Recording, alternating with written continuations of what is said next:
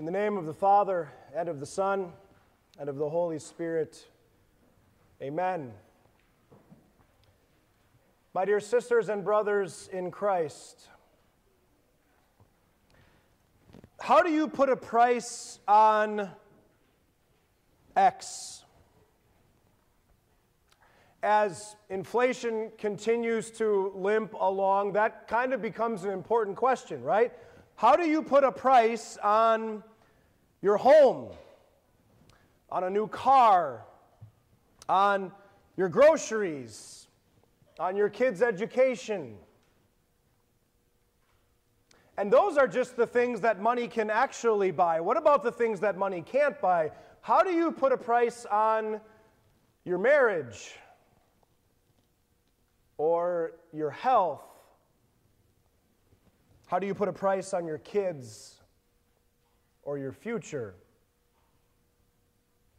Here's an even more fun game. Type that question into your Google search bar when you get home. And what do you think? What would be your guess as to the first suggestion, the top result of how Google thinks you should finish that question?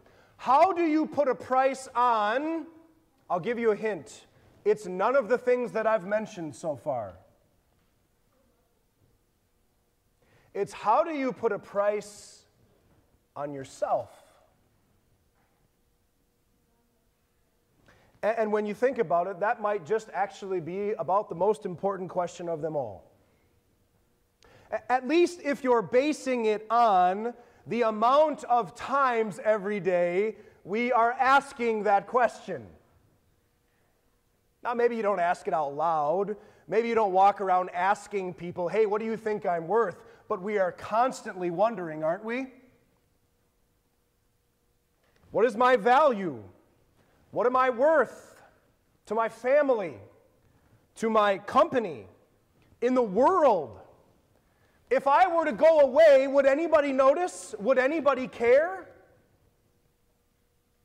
How do you put a price on you?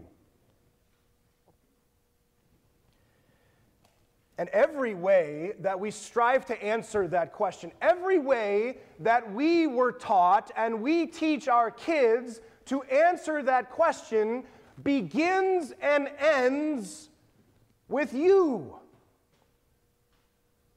So we tell our kids, you're valuable. And they ask, why? How?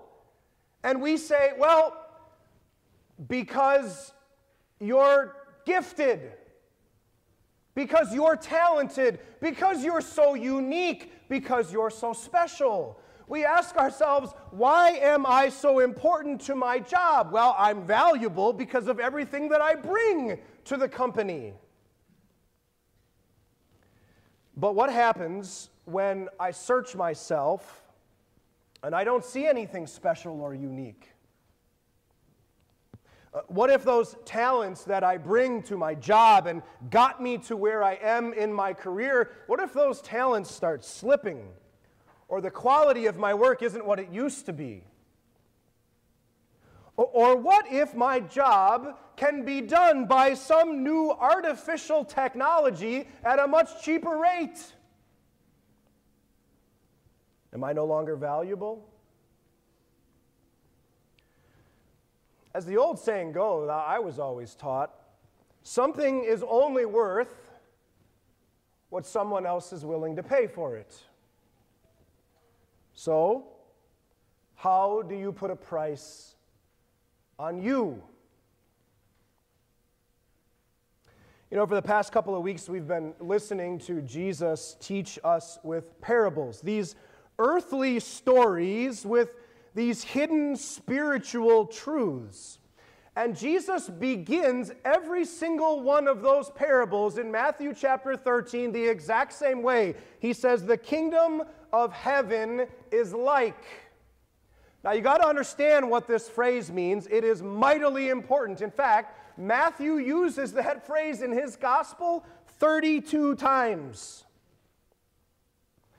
And when you and I think of the word kingdom, we think of a place like the United Kingdom, We think of a location. Or maybe we think back like into the Middle Ages, where you had like Arthur with his Knights of the Round Table. Those were all kingdoms. A kingdom is a place. It's a place where a king reigns. Or maybe you hear the phrase, the kingdom of heaven, and you just kind of want to focus on the word heaven.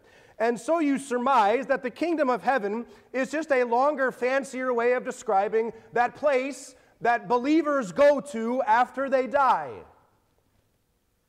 Well, no, that isn't actually the case. The kingdom of heaven means something a little different.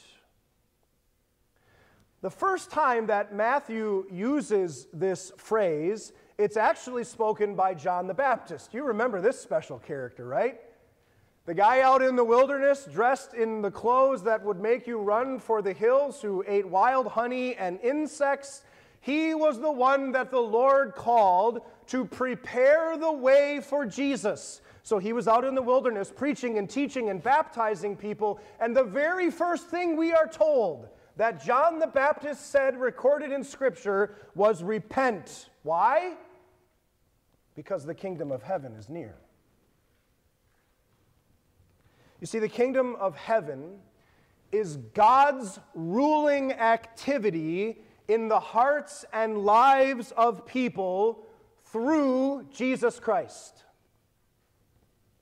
It's this interaction, it's this encounter between God and people. An interaction, an encounter that occurs when the gospel message, this message of the life, death, and resurrection of Jesus is proclaimed.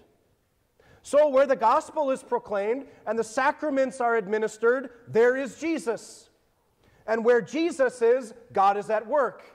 And where God is at work, there is the kingdom of heaven. So we're not talking about something physical or even visible, which is why when Jesus is teaching the kingdom of heaven, he has to use parables. Because he has to find a way to take this divine, invisible thing and make it visible to us. So, what does it look like when the gospel is preached? What happens? Make the invisible visible for us, Jesus.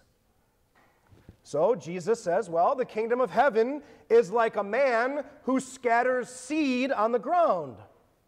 A picture we've heard from Jesus the last couple of weeks. Or today, the kingdom of heaven is like a hidden treasure found in a field. Or like a merchant who found an extremely valuable pearl. But how valuable?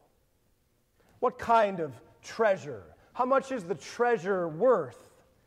Well, in both cases, the answer is exactly the same.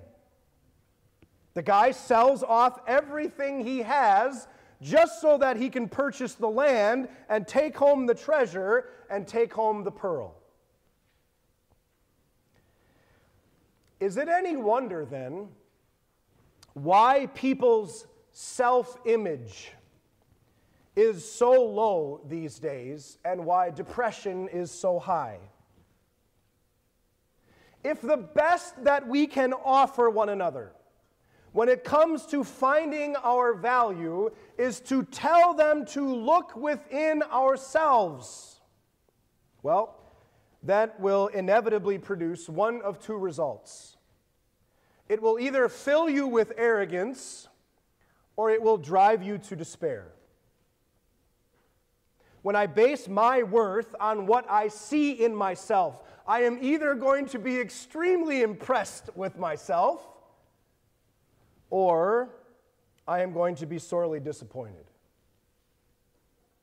You see, that's what finding your value looks like in the kingdom of this world.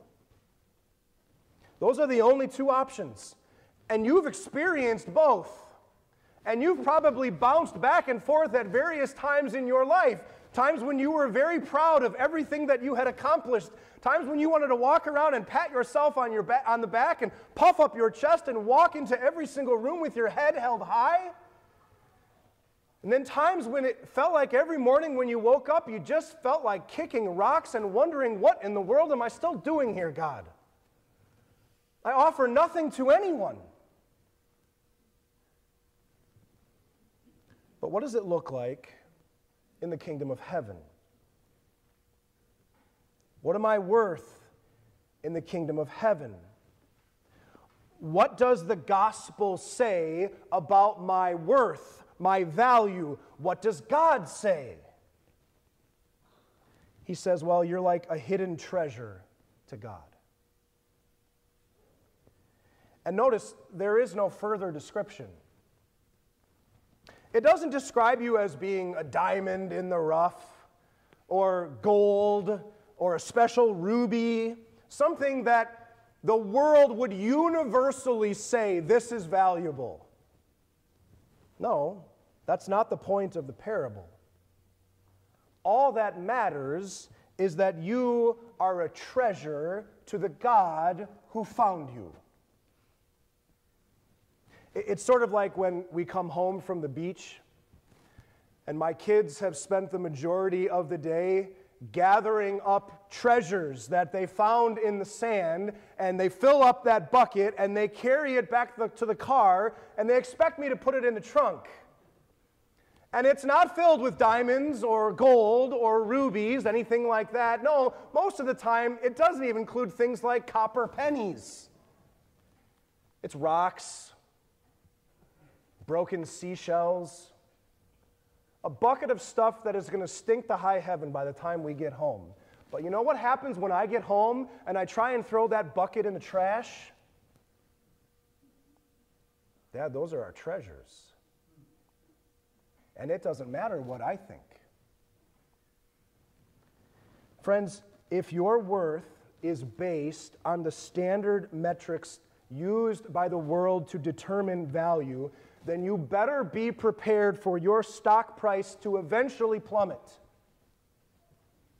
Because beauty is fleeting, and strength weakens, and skills dull, and faculties fail, and wealth is temporary, and success is never satisfied.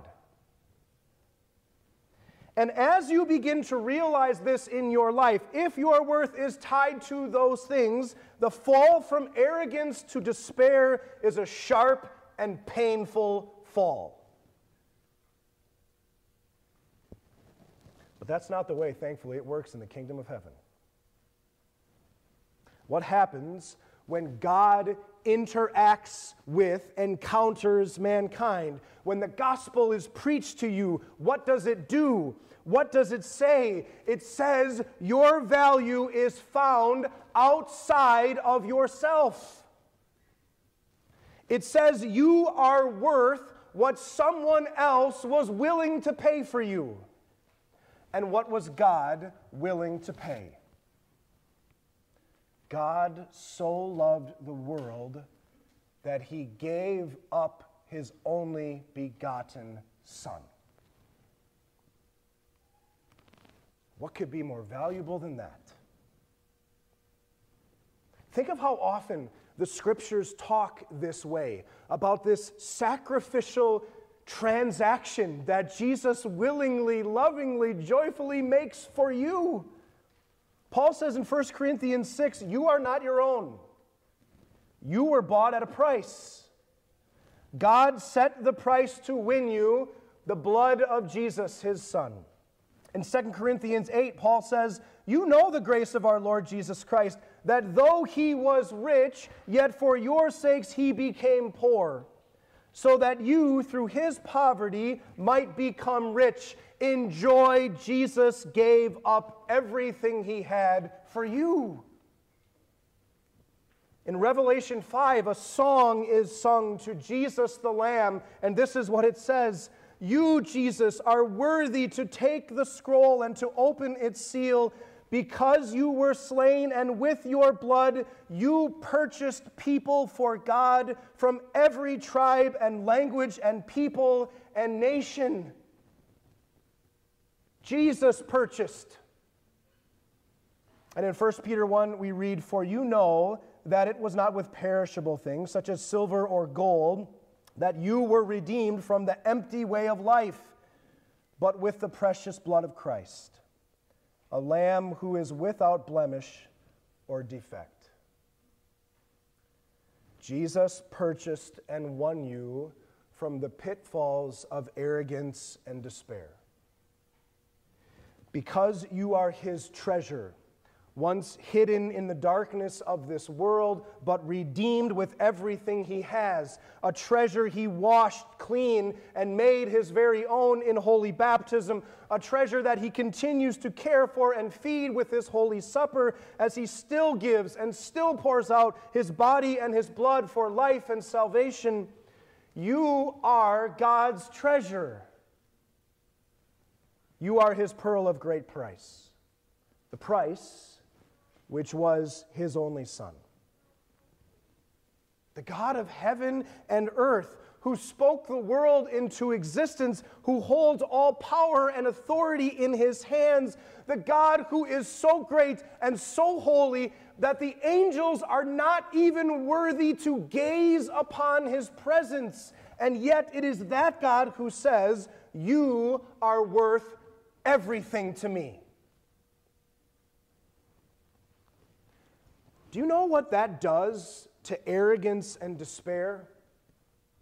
When I'm tempted to look at myself and to try and see deep within the recesses of my soul some sort of redeeming quality or intrinsic value, it not only removes those from me, it removes my pride and arrogance and despair, and it replaces them with things like awe and worship and praise and humility, all for the God who treasures me, who purchased and won me as his very own.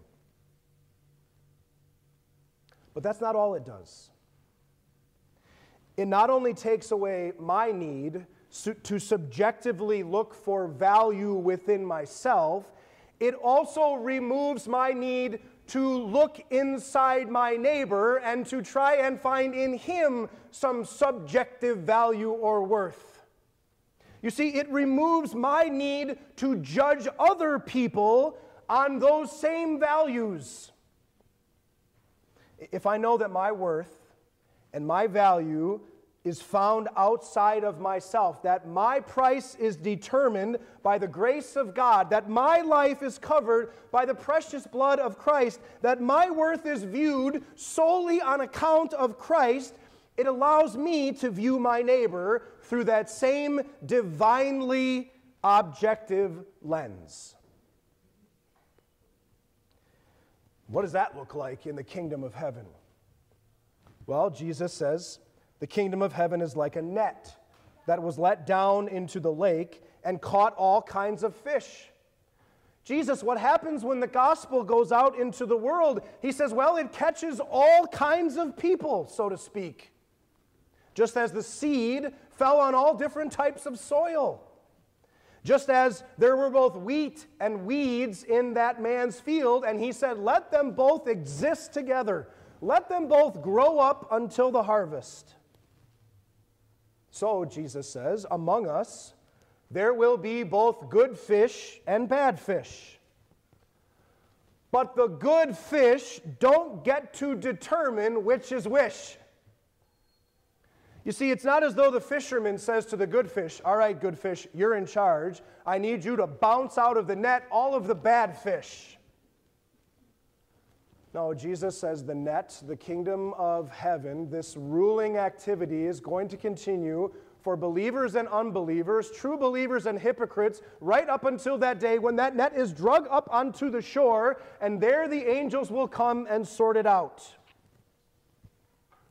You see, when we remember that our value, our worth, our status as good fish doesn't come from our efforts or our morality or our church attendance or our offerings, that our value to God doesn't come from our own self-righteousness, but solely on the grace and mercy of God, and on account of Jesus Christ, it stops my need from trying to figure out which one of you is a good fish and which one of you is a bad fish. I don't have to do that anymore because God will sort it out. You know what it does? It allows me to just see you as a fish. It allows me to see someone who is just as undeserving of the grace of God as I am. But it also allows me to see someone who is also just as valuable and loved by God. That the message of the gospel is for him and for her and for you just as much as it is for me. Do you understand this? That's the question Jesus asked his disciples at the conclusion. And you kind of got to laugh a little bit at their response, right? They say, yes, we understand, but it's probably more like one of those when somebody's explaining something to you and you're not really paying attention, it goes one ear and out the other, and then all of a sudden they, like, did you get that? And you go, yeah, I got it. Totally. That had to be their response. Because the rest of Jesus' ministry among the disciples, it was very obvious they didn't understand any of this. But they would. They would. And so do you. They eventually would, and by the grace of God and the work of the Holy Spirit, you do too. You believe that this grace is yours. You know that your salvation is paid in full, that your status as a child of God is sealed by the blood of Jesus Christ. And when you understand this, when you recognize this, when you can actually answer Jesus' question with a yes and mean it, Jesus says, therefore, every teacher of the law who has been instructed about the kingdom of heaven is like the owner of a house who brings out of his storeroom new treasures as well as old. Literally what Jesus says there is, everyone who has been discipled in the kingdom of God. And guess what? That's you. Everyone who has been discipled in the kingdom of God is like the owner of a house who brings out of his storeroom new treasures as well as old. So what do God's treasures do with their new status? What do his disciples do with this understanding, this knowledge that you are invaluable in the eyes of God on account of Christ? You don't leave it tucked away in the storehouse for safekeeping. It is a seed that is to be cast on the ground. It is a net that he wants draped around your family and friends. He wants you to pull out all the stops. He wants you to bring out the treasures of Jesus, his love and mercy and peace and forgiveness, and to wrap up everyone in your life with them. How many countless people in this world are desperately looking to be loved? To hear someone tell them, you matter. To hear someone tell them, you are valued. Why? How? Because the grace of God says so. And it's not something you got to look deep within yourself to find. It's not something you're ever going to find by looking in a mirror. It's only something you're going to find by gazing on the Lord Jesus Christ. He is there on that cross in your place because God values you that much. Martin Luther put it this way, one of my favorite lines. He said, God does not love us because of our worth. Rather, we are of worth because God loves us. You see, friends, this is the kingdom of heaven. Christ reigning and ruling in your heart by faith. In claiming you as his priceless treasure, he has made himself to also be yours. He gives you a new spirit and a new life, this joy that joyfully lives and believes the words that we sang at the beginning of our service, what is the world to me? My Jesus is my treasure. He is my life, my health, my wealth, my friend, my love, and pleasure. And you can sing those words and actually believe them to be true, because Jesus has made them so. Take everything I have, world. With Christ, my Savior, I have my greatest treasure. And in His love and with His forgiveness, I have everything I need, because He is mine and I am His. And thanks be to God. Amen.